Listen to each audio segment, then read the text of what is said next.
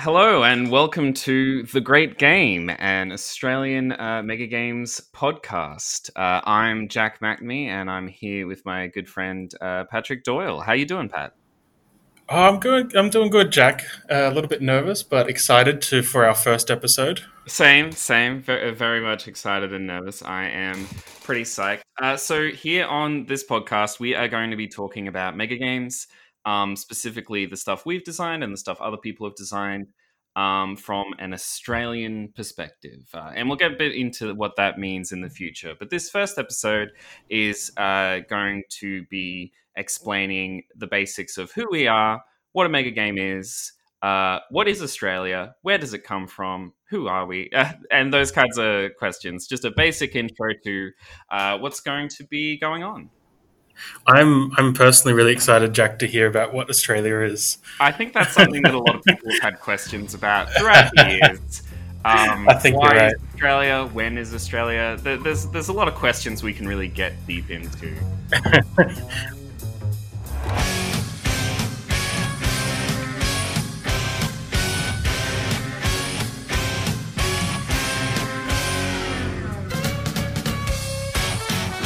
I might throw the disclaimer in there that before people start rolling their eyes and tuning out, we're definitely sort of acknowledging, that mega games are a, a very broad thing at the moment, and getting broader as far as the activity and the hobby and the event goes. So we're very much giving our perspective on how we classify them and what we make of them and how we sort of categorize them in our minds. But we're always keen to hear what you guys think as well. So by all means, let us know after you've had a listen. Absolutely, yeah. Any kind of comments and feedback are always incredibly welcome. Yeah. So to just briefly get into that, mega games, if you haven't heard the term before, are generally they've been running for quite a long time, but they've generally been run by a community in the UK, and it's only fairly recently that they've exploded a bit and gone all over the world. And specifically, obviously, come to Australia. And me and Pat and quite a few other people around Australia are part of a new community of people who are trying to get to grips with, the deals. What is the deal with the mega game? How do we run it? And trying to figure out those questions without having access to a lot of the resources of having this established community of people who've been running this specific, really interesting type of game for years. So this podcast is going to be a bit about that and a bit about us figuring stuff out and trying to, bring you along with us. So to start out with, Patrick, why don't you just run through just briefly what kind of stuff have you been up to in terms of mega games? How did you get a brief thing of how did you get your start and where are you now, I guess? Yeah, sure. Well, I think I sort of fit the cookie cutter template of the new generation, how they got into this, and that was with the infamous video that Shut Up, Sit Down did on Watch the Skies, Jim Wallman's Watch the Skies. So I got on that bandwagon pretty early, and unlike many who did immediately in, I think that was 2014, I decided, I want to design these things and run them and turn it into a big full time, life consuming hobby. So yeah, I kicked off in 2014 and I designed a game that year based on Watch the Skies. The year that followed, I did a second, got a bit more bold with the size and the mechanics. The year after, I decided I'd design and run two, which including the largest game that we've had in Sydney, at least under my watch, which had over, I think it was almost 110 participants. Awesome. Yeah. And then we had a bit of a break in Sydney until more recently, in the last couple of years, I've run two more originally designed games. So that brings my design up to six total. And we've also had a few cameos by other designers here in Sydney, like Justin and James, who we might talk to in a future episode. Yeah. So the community is definitely kind of on the rise here. But that's kind of my background and my into. Absolutely. And I've got a very similar story. I think it's the same thing. Yeah, for anyone who doesn't know, basically, the reason why Mega Games started exploding was a video done by the board game review site Shut Up and Sit Down, which is a great video. Recommend it. It basically helped people understand what was so exciting about the idea of what a Mega Game is and why it's exciting to try and play in one. And that's where I caught on to the thing as well and started running things. So I started with Watch the Skies as well. I've run that a few times now. Went on to design my own game, God Emperor, and then another one called We Are Not Alone. Yeah, I'm currently getting to grips with designing a bunch of stuff and loving it. And the God Emperor that you designed, that's the world renowned God Emperor, right? Oh yes, it's look, you can't swing a cat without finding someone who knows all about God Emperor. I just can't go down the street without people stopping me and going, "Oh my god, are you Yeah, the Jack McNamee?" Yeah, but that's what I thought. exactly. But I mean, the great thing is that God Emperor has been run in a few places around the world, which is really satisfying. At Gen Con, as well by a team in the US, which is yeah, it's a really satisfying feeling and Hmm. very lovely to see. So let's get into it. What are we talking about? What is a mega game? I guess. All right. Let me chuck it to you, Pat. Just like off the top of your head, give me the base thing of what you think about when you think about a mega game and why that's interesting to you. Why'd you get hooked? I think the thing that hooked me is the size, the sheer scale. I think, and the fact that it's real time. There's a lot of other similar hobbies or activities you can engage with that have the kind of scale, but they're all aided by technology, maybe not being in the same place at the same time, maybe longer periods of time. And just the sheer scale of having this many people in one location engaging with the same content, for an entire day, as it often is.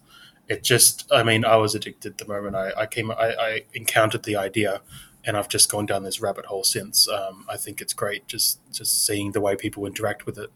Awesome. Yeah, very much the same for me. I think so basically to give a very broad outline and we'll go a bit more into detail on specific elements to try to explain it. A mega game is basically a kind of big day-long event where you have a large amount of people, it can be up 50, 70, even more, who are packed in and playing a game that has elements of a role playing game, like from a tabletop RPG like Dungeons and Dragons.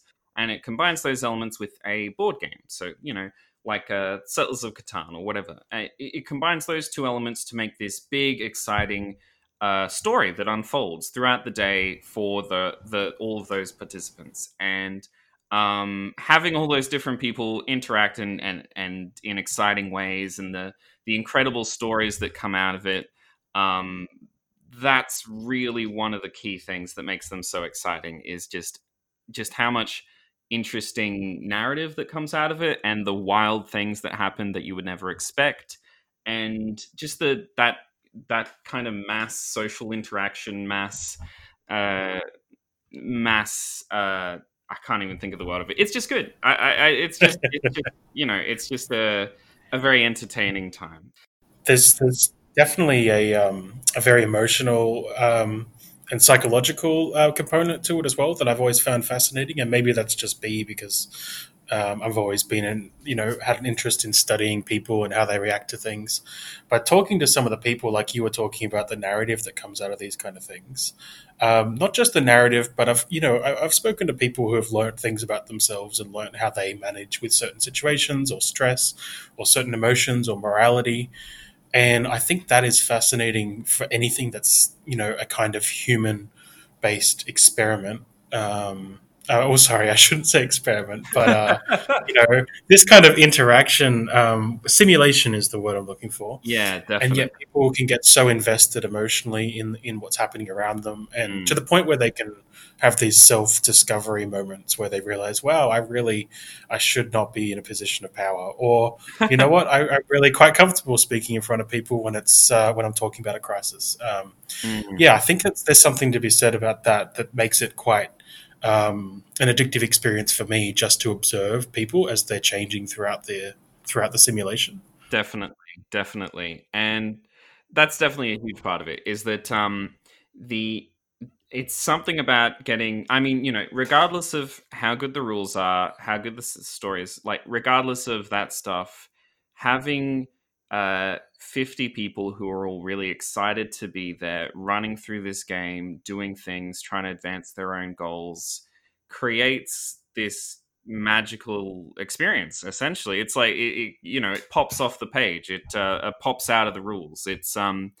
Uh, it's something that creates this incredible atmosphere and this incredible emotion from people that is really hard to get in other places. For me, at It's least. a bit of a yeah. It's a bit of a cliche, but it really is like a unique experience. Mm, Like definitely. like you just said, you can't get this kind of experience exactly like this from anything else. At least from what I've seen. Definitely. Yeah. So, look, a good example. Just while we're talking about this, let's talk about Watch the Skies very briefly. I think. So, Watch the Sure. Skies is what the mega game that first kicked off the craze. It's the one that was featured in the Shut Up and Sit Down video. After it was released in that video, the video featured people playing through it, and after that, it was released on the designer Jim Woolman's website for can't remember exactly how much it is at the moment, but a pretty reasonable fee. You could get all the materials for it. So that is the most common mega game that people have run or played in, I would say. And it is the iconic mega game almost for most people. Obviously, for people in the UK, they've been playing for years before Watch the Skies even came along. So maybe not so much, but at least for us in Australia, that's what you think of when you think of a mega game. I think that's probably true for a lot of the sort of communities that have spawned off that that sort of 2014 video era. Mm, In America, in the Asia Pacific, all over outside that key sort of UK hub where it all began. But I think more so than perhaps Watch the Skies being a great game or everyone's favorite or something like that, it's probably just the most it's a brand almost of its own now, and mm. I think it's whether people do see it as the ultimate mega game or the ultimate introduction to the hobby or anything like that. There's no denying like the influence that it has had as a symbol, Mm. and it's almost as probably an unintentional marketing tool. So it's definitely it's definitely a good one for us to have a chat about if we're going to break down what it is that brings people into these kind of events. Definitely, definitely. It's like it's like a Monopoly in terms of the board game world. Not, I mean, I think many board gamers just hate Monopoly, so maybe not as much as that, but in terms of like that's what you think of. And the designer Jim Woolman, I don't believe he ever anticipated or meant for it to have that level of exposure at all. So I think there are definitely flaws in the design, and I think that's um, completely just because it was never necessarily anticipated to be this thing that would explode in the way it has. It's it's an exciting thing that kind of just sprung up unexpectedly. So just to get briefly into it, Watch the Skies is a game where aliens are attacking the Earth. Everyone comes to the game in a bunch of teams for each human nation. So you might be on the America team or the England team, the Australian team, and each team is the heads of state for that particular government. So you have normally a prime minister or a president, a scientist, a general, and a diplomat. Each turn, each of those players in that team will split up and go to a separate section of the game. Which the generals will go to the war map where they're doing a bunch of stuff like Risk, right? Like they're attacking the aliens, they're rolling dice, they're trying to stave off this alien invasion.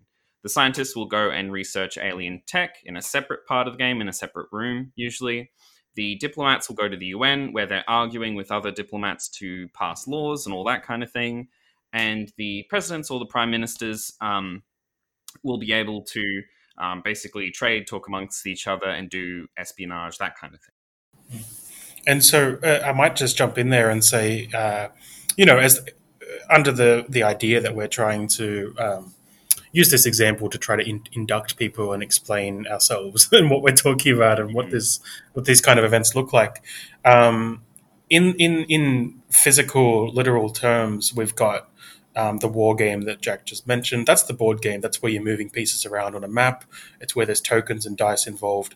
It's like it often look like a game of Risk or something like that, especially in the case of Watch the Skies because you're looking at the planet Earth. Mm. Um, the science game is a bit of a mixture. It's more of an well in the traditional rules. I have to say I haven't read the updated rules, but in the top from my memory, the traditional rules, the science game was kind of like an improv class. Where Yeah, people had to speak absolutely. on subjects that they had to sort of invent on the fly and come up with ideas or proposals, and they would get awarded points, tokens that they could use in other parts of the game based on, the clout that they got from giving those speeches. And then you've got the diplomatic game where people would go into another room and they would debate things. It's almost like a model UN, Yeah, or exactly. maybe the real UN, given how much discourse there is and how much arguing. But they Yeah. would go and they try to make agreements on things and debate things and try to influence one another. And it's a really politically stimulating role play kind of environment. Yeah, Yeah, absolutely. And so that kind of establishes what I would say is possibly the second or third most important element of a mega game, I would say. So the first one we would say large number of players. We've talked about that. But I would say the game is typically split into separate sections, which are like separate mini games almost. Except given that a mega game is 50 players, they're just separate games. It's not a mini game anymore at that stage. But mm, yeah, and so what that means is that every turn, your four players on your team will split up and go to their separate sections and do things. And then at the end of the turn, they will return and they will have some amount of team time where they have to stick together and talk and plan what they're going to do for the next turn. And then they'll split up again. And that's really important for a couple of crucial reasons. Number one, obviously, if you had a game that was this size, like 50 players, and they're all going to the same section of the game every turn. You've got like 50 people who are all getting around the table every turn. Um, Most of those people are not going to have something meaningful to do necessarily, right? Like, there's five people on your team, all five people are going somewhere. Maybe you get lost in the shuffle. But with this model, it means that if you're the general for the USA, you are the only person who can advance the USA's interests on the war map. You're the only person who's doing that. So you're all communicating and working together, but ideally, no one gets in a situation where they're just being overruled by other people, or a situation where the prime minister is just telling everyone exactly what to do and all that kind of thing. And the second yeah, thing I think that is big is that it makes the entire game hugely about communication, which is huge yeah, in mega games. It's like an incredibly huge and important part of it. It's about typically the mechanics themselves, like moving around the ships or the units in the war map. They're pretty simple. It's all about talking to your prime minister and your scientist and your diplomat and figuring out what they're doing and making sure that you align and that you're all working towards the same goal. And typically you won't be, to be honest. Like usually often you will like completely fail to do that, and you'll end up in a situation where the diplomat comes to you and he goes, "Oh, listen, like I've just made this great peace treaty with Russia," and you're like, "What? I just bombed Russia," and it all falls apart. yeah. It's funny you should say that because I feel like one of the key staples that holds a lot of these games together, and maybe this is a good point to give the disclaimer where this is definitely Watch the Skies as the example, but the roles and the jurisdictions and the way things work, they vary so greatly between these kind of games, which is kind of what we're going to go into. But in Watch the Skies specifically, and I find in a lot of games like it, there's always a leader role, and what you mentioned about communication being sort of the crux of it, the bottom line of everything that happens. It's often hard to explain to some people who've never come along to an event that as the leader, all they do is communicate. They make decisions, and they make sure that their team's getting along. They make sure that information's flowing well, and they make sure that they have all the info that they need themselves to make the decisions that are before them. And when you consider this game is about, sometimes it's being sold as a role play, or sometimes it's being sold as part of a political simulation, or sometimes as a board game. that leadership role isn't well packaged into any of those. It's actually, you don't need to be pretending to be someone else. You don't need to be indulging yourself in these complex mechanics with dice or cards or methods of doing things. All you need to be worried about is the narrative that's happening and your role in it as a decision maker, and accepting that your decisions might have major impacts on the people around you and the game around you, which is really a unique it's a really unique characteristic of mega games, I think, of having someone with that much power yet so undefined, really, from the get go as far as mechanics goes. So I've Definitely. always found that fascinating, and I feel like that kind of role is always a staple in these kind of games, in whatever form they might take. There's always someone with, there's always sort of a power hierarchy in how far people can go with the kind of decisions that they're making. Definitely, definitely. And there can be different hierarchies or different ways that the team is organized in different games, but often you will have someone who's the leader. And that doesn't mean that person is like overruling you or taking your turns for you or whatever, right? It's just because that communication element is that's what the game is about information. It's about like 50 people are doing a bunch of stuff.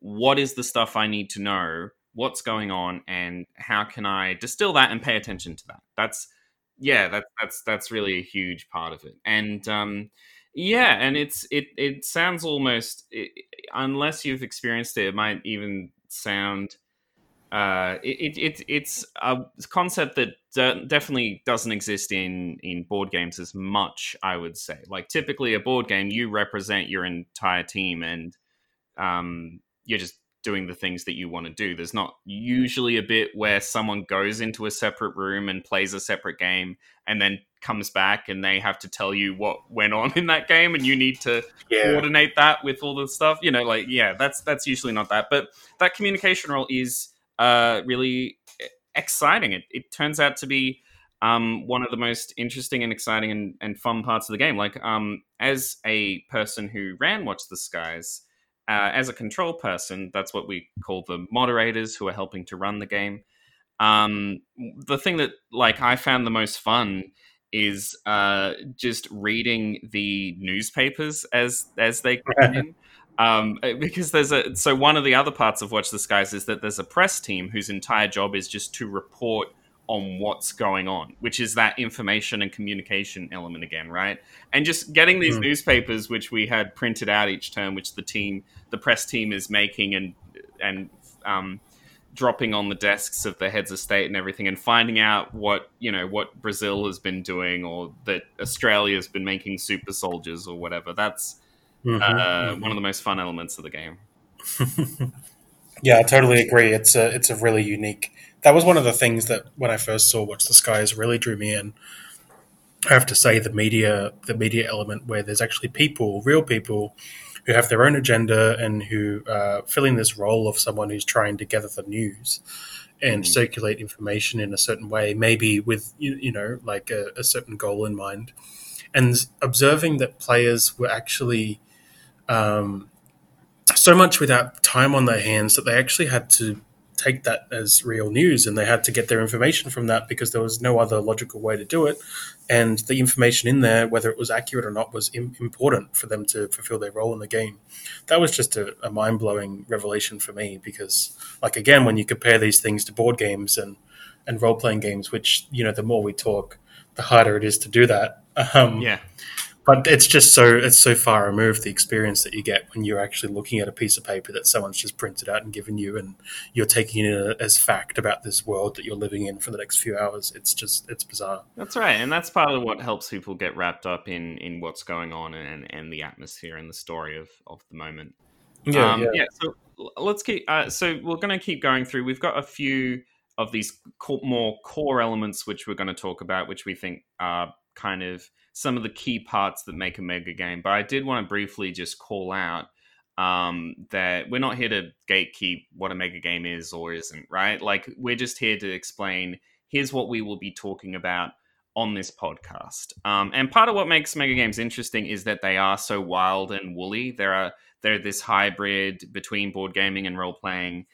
They've got all these different ideas. We're talking about Watch the Skies here, but there are a ton of mega games that have completely different structures, and Mm. they're modeled completely differently. So we're not here to say like, oh no, you're not a mega game or whatever, right?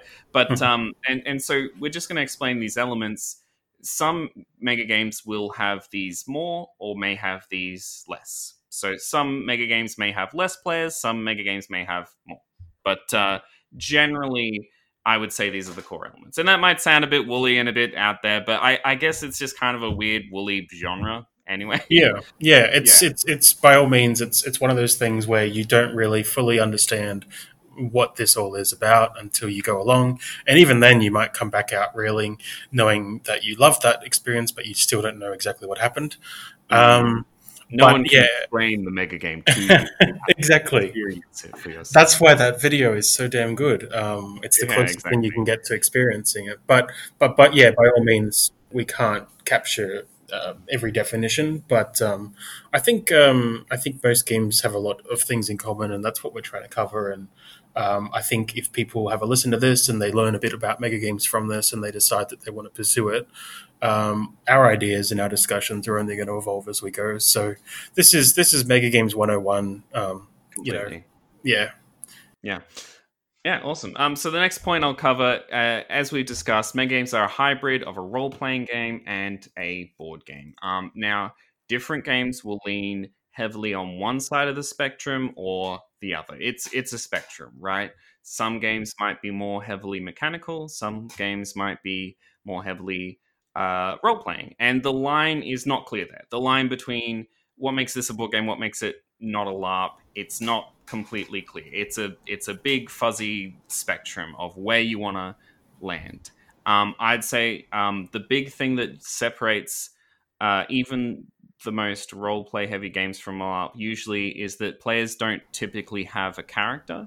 You don't Mm. typically have a character sheet and you're like, well, I'm going to be playing Grace Stormwind and here's my stats and I'm going to speak in character. You are playing yourself in a bizarre situation. So with Watch the Skies, right, you'll sign up and you'll have a name tag which will have your name on it, and it's like, well, what would you do if you were the president of America in this situation when aliens have landed? What would be your moves? What would you do? Um, so it and so it's usually that. Usually in a mega game, they usually aren't victory conditions in the way that a board game has. It's usually Mm. not like you get to 10 territories and then you win the game. It's about the story typically. And that again, that's something that changes in different games. But these are the general things that we're going to be talking about, I guess. Yeah, absolutely. And I might just do a little community plug there when we're making reference to the role playing and the fact that we're not, usually you're not fulfilling a character in these games, but you're fulfilling, yourself in a role. Tony from the Sydney Mega Gamers, who's pretty active in the community, actually tried to put pen to paper on that idea last year. And I guess shout out to the Mega Game Assembly. They published a blog by him where he tried to term this new phrase called play believe, which is it's not quite always putting yourself in a role, but it's definitely accepting you're not fulfilling a character where you're trying to lull yourself into believing in what's happening around you in order for you to make decisions or take action. And I thought it was a very apt sort of tap on that idea of mega games straying into role playing game territory.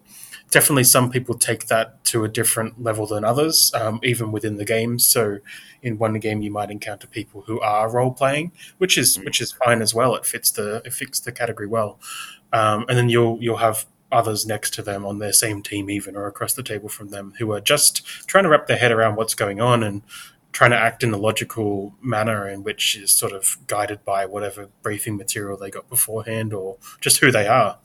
So I think Absolutely.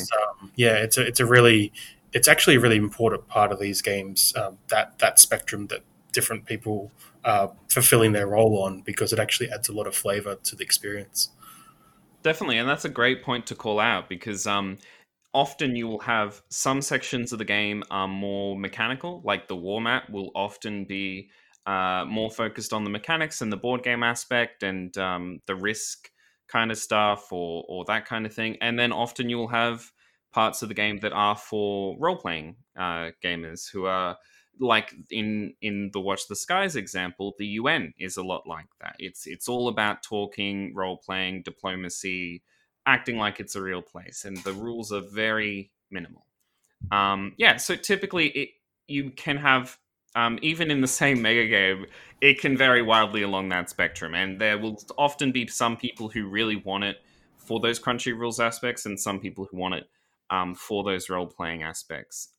Yeah, but to me, I guess where I land on that is the fact that the role playing stuff is backed up by some element of interesting, like board game style or simulation style rules. That's what interests me about the format. That there's some kind of crunch there in terms of the game and the strategy to it, but it is mostly about building a story out of those rules.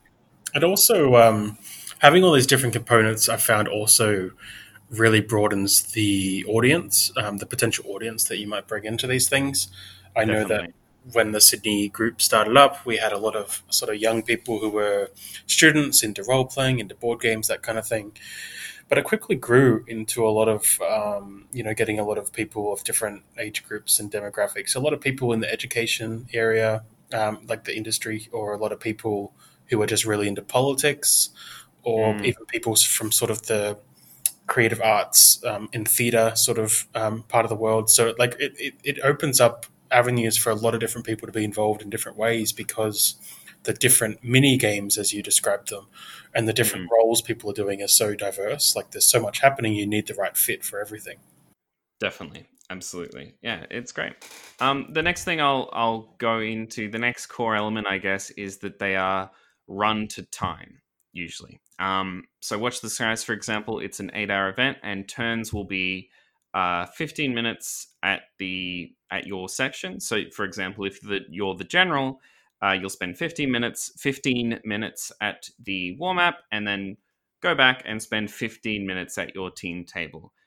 Usually that isn't actually like a crunch of like a real time aspect where you're running back and forth, like trying to do everything as fast as you can, like you might in a board game that has that element. Like if you're playing a game like Space Alert, which has a real time timer, and you're doing things as fast as you can.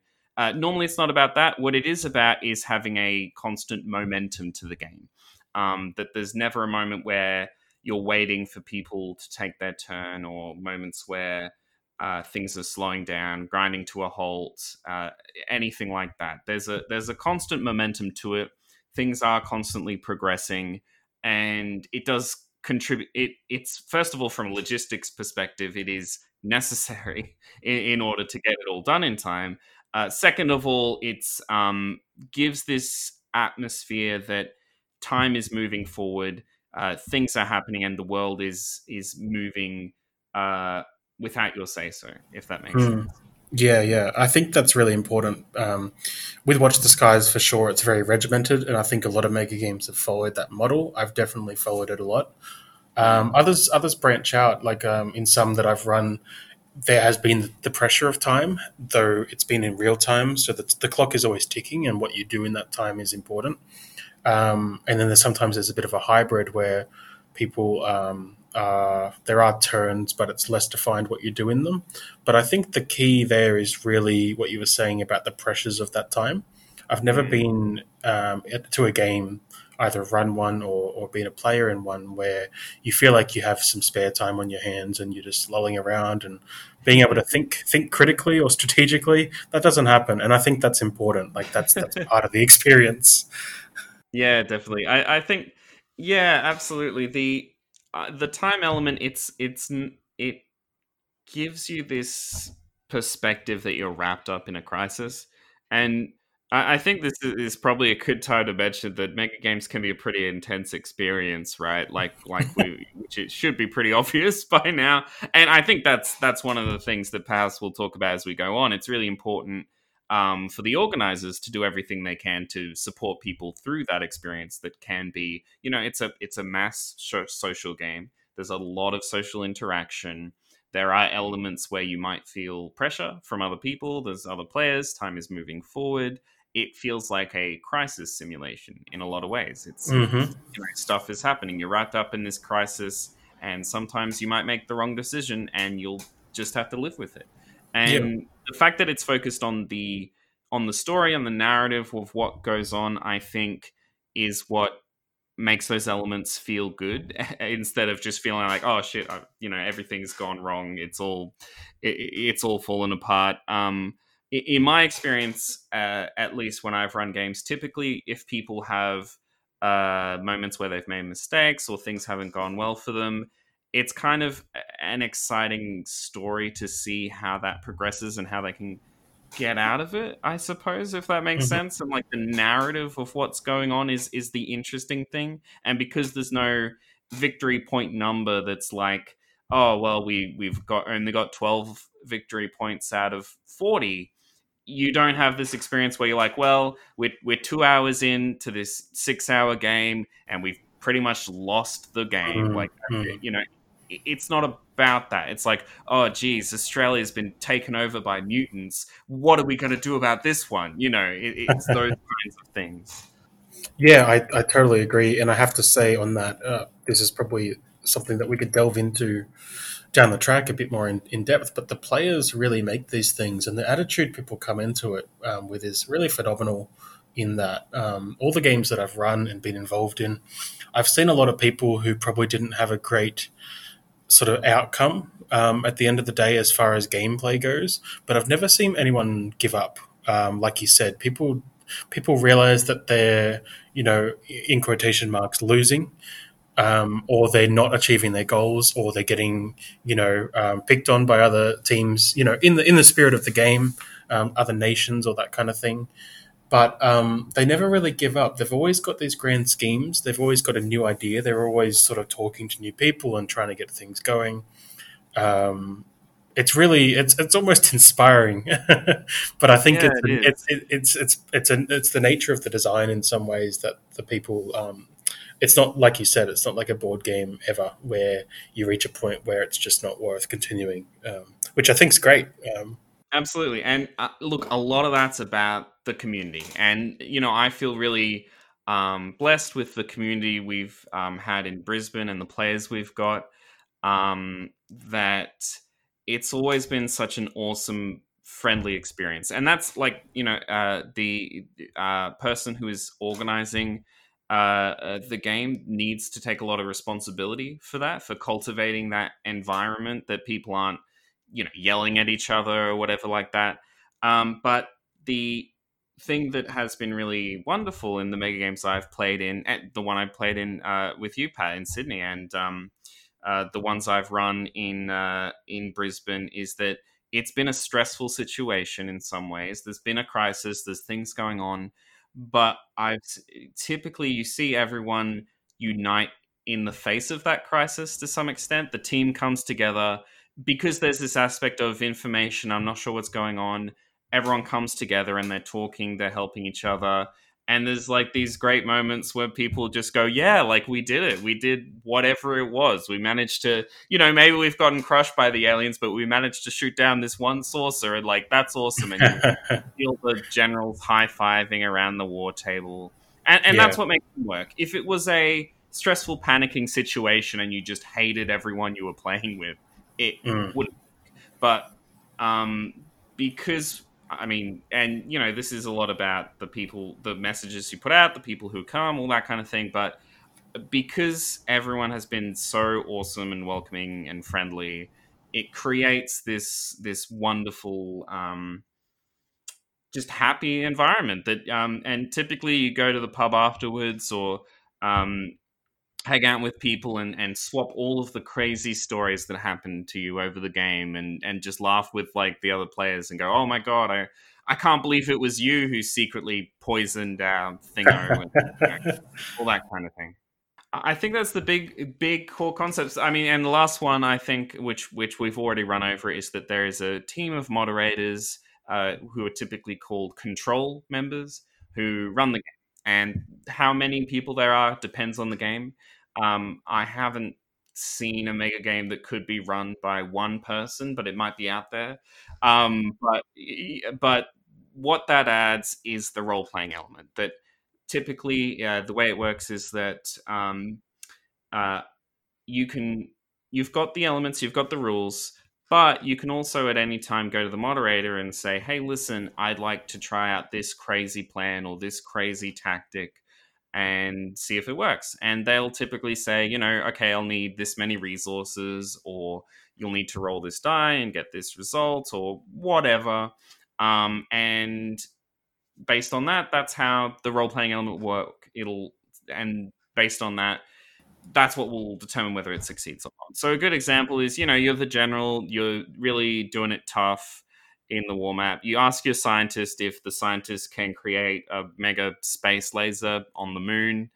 Um, that's not something that's been in the rules at all, but the scientist does it and talks to the moderator, and they go, "Yeah, awesome, why not? Let's do it." And you create that space laser, and it's an awesome moment for you. Yeah, so that's why the moderators are important, is that element, and also the information element, that there's typically a lot of stuff that's hidden from you, and a lot of stuff that you need to figure out over the course of the game. Yeah, yeah. I've always in sort of talking to people who haven't been to an event before, I describe the moderators or the controllers kind of referees or umpires, as well as Mm, kind of helpers like aides.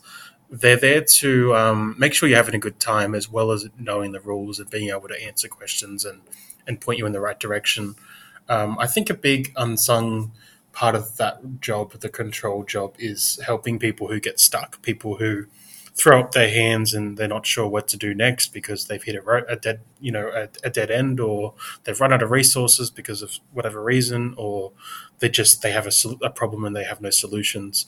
There's always someone there to sort of poke some ideas toward them, and I think when you're talking about board games or other sort of competitive games, video games, anything that's really rigid, that idea is quite foreign because it's mm. kind of like people feel like it's cheating or it's getting help. But I think it sits side by side with that fact that there's not really victory conditions, and that we're, like you've been saying, it's all about a story, and it's important that everyone gets to play their role. And if they do get stuck, that's not their problem. Um, the people running the event are there to help them to make sure that whatever day they're having, whether it's still, there might be still 3 hours to go, that they can be involved in some way and they can help them solve those problems that they're having. So, That's right. yeah, I think it's a really unsung role that is just kind of accepted. That's what they're there for, and people don't often. I know I certainly don't often acknowledge that as much as I probably should. So it's a really helpful little caveat to what these games are like, where you're not going in blind, even if it's your first time when you're with a bunch of strangers. There's so many people there, and they're gonna push you along to help you out. Yeah, and make sure you're having a good time. Absolutely. And I think that role is um, possibly even more important than the role of just adjudicating the rules. And Mm. typically, I've had one or two people who are just there for that, to kind of answer rules questions, help people out. If someone, and because I make a game, it's 50 people or more. It's a ton of people doing a ton of stuff, making sure that, like, basic health and safety, that people are comfortable, that they're having a good time. That is key. And because, like we just mentioned, that so much of it isn't even necessarily about the rules. You can have fun in a mega game that might not have the most polished rule set ever. It's about the people and the vibe and the atmosphere and the friendliness that they bring. And so that, and maybe we can talk about this in another episode. So I won't go too far into it, but the people role is really huge. And I'd say that's ultimately, we've talked about these different aspects, but just like any game, right? The people are what makes a mega game what it is, and what makes it so incredible, when Mm. it's run well, and when it Yeah, explodes off. absolutely agreed. All right, I think we've covered it pretty well, Pat. Yeah, I mean, we've been so that's a bit woolly on some aspects, and you might be thinking, well, it sounds a bit like a live action role playing game, or it sounds a bit like that, and that's because it is. It's a fuzzy genre, right? It's a hybrid. It's like it's like defining a board game in terms of, like, well, you've got some board games that are played using cards, you've got some tabletop games that have no cards. You've got some that use dice and some that don't. All those kinds of things, right? It's a bit muddy and it's a bit messy, but it's. I hope we've been able to kind of explain like what makes them exciting at least. Yeah, absolutely. I think it's an ongoing debate. Like you said early on, there's this spectrum that these things sit on, with how they are designed, how they run, how many people are involved, how long it takes, really how much role playing there is, or how much board gaming there is, and that spectrum is getting wider and wider. And I think it's growing and growing and bleeding into all kinds of things like interactive theater and LARPs and space activation kind of work. So the term is getting really broad, which is great because it only opens up what we do and what people would associate with the name megagame when they're thinking about things like Watch the Skies. It just Mm. opens that up to a broader audience. But in general, I think we're in agreement that we're looking at something that has a large number of people. It's got that role play or the board game element, even though it varies drastically how much each part of the game goes into those things. It's split up into little mini games or sections or jurisdictions where people go and do different things. Communication is key. People all have their own role and their teams that they're fulfilling throughout the game. Usually, time is a big factor. That time pressure that we talked about, and there's a whole bunch of people helping facilitate and help people along the way. I think that's kind of a good summary, right? Yeah, I think so. I think that's awesome. And again, just to be clear, like this is coming from our perspective, Australian perspective. We don't have the background of having played in these things for years that other people do. This is what we've experienced from reading online, watching videos, playing in other places when we can. But it's us, figuring stuff out as we go, as much as it is anything else. Yeah, this is the worst time, 40 or so minutes in to give the disclaimer that we're not experts. We're just a Yeah, couple of guys having a chat. But no, I should. absolutely. I want to say, once we've done all that, we've talked through it. I think we're both on the same page. So, Jack, like, how do you like a singular description of what a game is? What is it to you? How do you sell it to people as like an elevator pitch or as a one liner? Sure. I'm terrible at doing this, by the way. But usually, what I say is that it's a big, crazy game event. Where you get 50 people together over the course of the day. It's a combination of a board game and a role playing game. And the point of it is to run through this really awesome kind of crisis simulation where you get this amazing story out of it about what happened, all these interesting things that happened, and how exactly it ran on the day. And you end up going to the pub afterwards and exchanging all these incredible stories about who did what. And yeah, it's about the narrative, it's about the communication aspects, and it's about how awesome it is to enter a room with 50 other people who are super excited to do the same thing you're doing. Yeah, perfect. I think that was one sentence. It had a lot of commas, It's a very long sentence. It's not exact. Well, it's an elevator pitch. Look, it's a long but elevator ride, but we totally. get there in the end. We did. I did, and I actually think you touched on one thing that I think I would like to believe is 100% part of every mega game, and that is this social affair that happens at the end, usually at the pub, where people really get to unwind and debrief on it all. And it's definitely sort of a given, I think, especially with Australian games and how we run them. And it's sort of assumed that it's going to happen, but I think it's actually a really, really important part of the experience. And it's always a pity when people aren't able to make it to that after event because I think that's when all the magic happens, and you get to know your rival all day or someone that you kept seeing Yeah. things happen regarding that person, but you never actually interacted with them, or you get to hear the big story behind one of the big announcements where it just came out of the blue and bit you on the ass and you had no idea what was going on. It's where it all unravels and everything hangs out and everyone's just relaxed and unwinding, and the energy there is amazing. And I think it's like the instant gratification reward as a designer, I have to say, or as someone running an event, even just getting that moment of everyone unleashing their thoughts and their feelings from the day. It's really good. Yeah, it's definitely one of the funnest parts of the game as a designer is seeing all Mm. these people just happy and laughing about the thing you made. It's Yeah, really yeah. great. Awesome. Well, I think that's a good moment to finish it off there. So this is our first episode. We're going to be continuing on. We're going to the basic structure we're going to be sticking to is we're going to have one episode like this where we talk about a part of mega game theory, where we talk about, for example, like the different sections of a mega game. Like here's what the council stuff is normally like, and design decisions that go into that. Here's how to get a venue for Mega, all these kinds of topics in theory. And we're going to interspace those with interviews with designers from Australia and around the place, depending on how we Mm. go. And so the next one episode is going to be one of those. Yeah, for sure. And I should just say we'll probably be bringing in a lot of guests as we go as well, whether it's interviews or not. We're keen to talk to people to get the full spectrum of experiences. So from the players to maybe even control members who aren't dabbling in the design world, but they come along and get involved and they've got their own perspective, as well as the designers, like you said, Jack.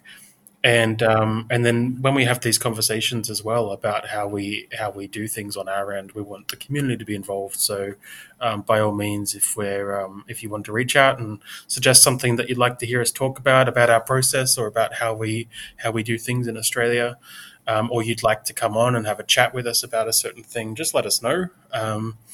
But yeah, regarding the interviews, so I think next episode we're actually having a chat to the Melbourne Mega Gamers about the one of the events that they ran late last year, Watch the Skies, as they kind of entered the Mega Game arena and just hearing about their experiences in that little watershed moment.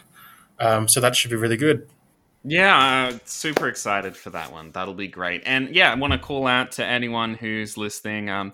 Thanks for getting through the first episode. Appreciate it. If you have any comments, any disagreements you have with us, would love to hear those. Now, I'll just run through where you can find us. So you can find my stuff, and God Emperor is for sale online at ashtowngames.com. And you can contact me personally at the email jack at ashtowngames.com. How about you, Pat? Yeah, absolutely. You can find me and my gang through the Sydney Mega Gamers. So we're on Facebook, we're on Instagram, we're pretty responsive on both. We have sydneymegagamers.com where we, put some blogs and info about our games and that kind of thing. So you can reach out through any of those avenues and get in touch with the group. Absolutely, awesome. Yeah, and so if you have anything, and again, not experts here. If you have any disagreements with us on definitions, definitely let us know. And one of the things I'd really like to do going forward is have a little section at the end of the show where we talk about those kind of comments and run through them and reply and all that kind of thing. And yeah, we'll see how that goes. But yeah, I think that's us.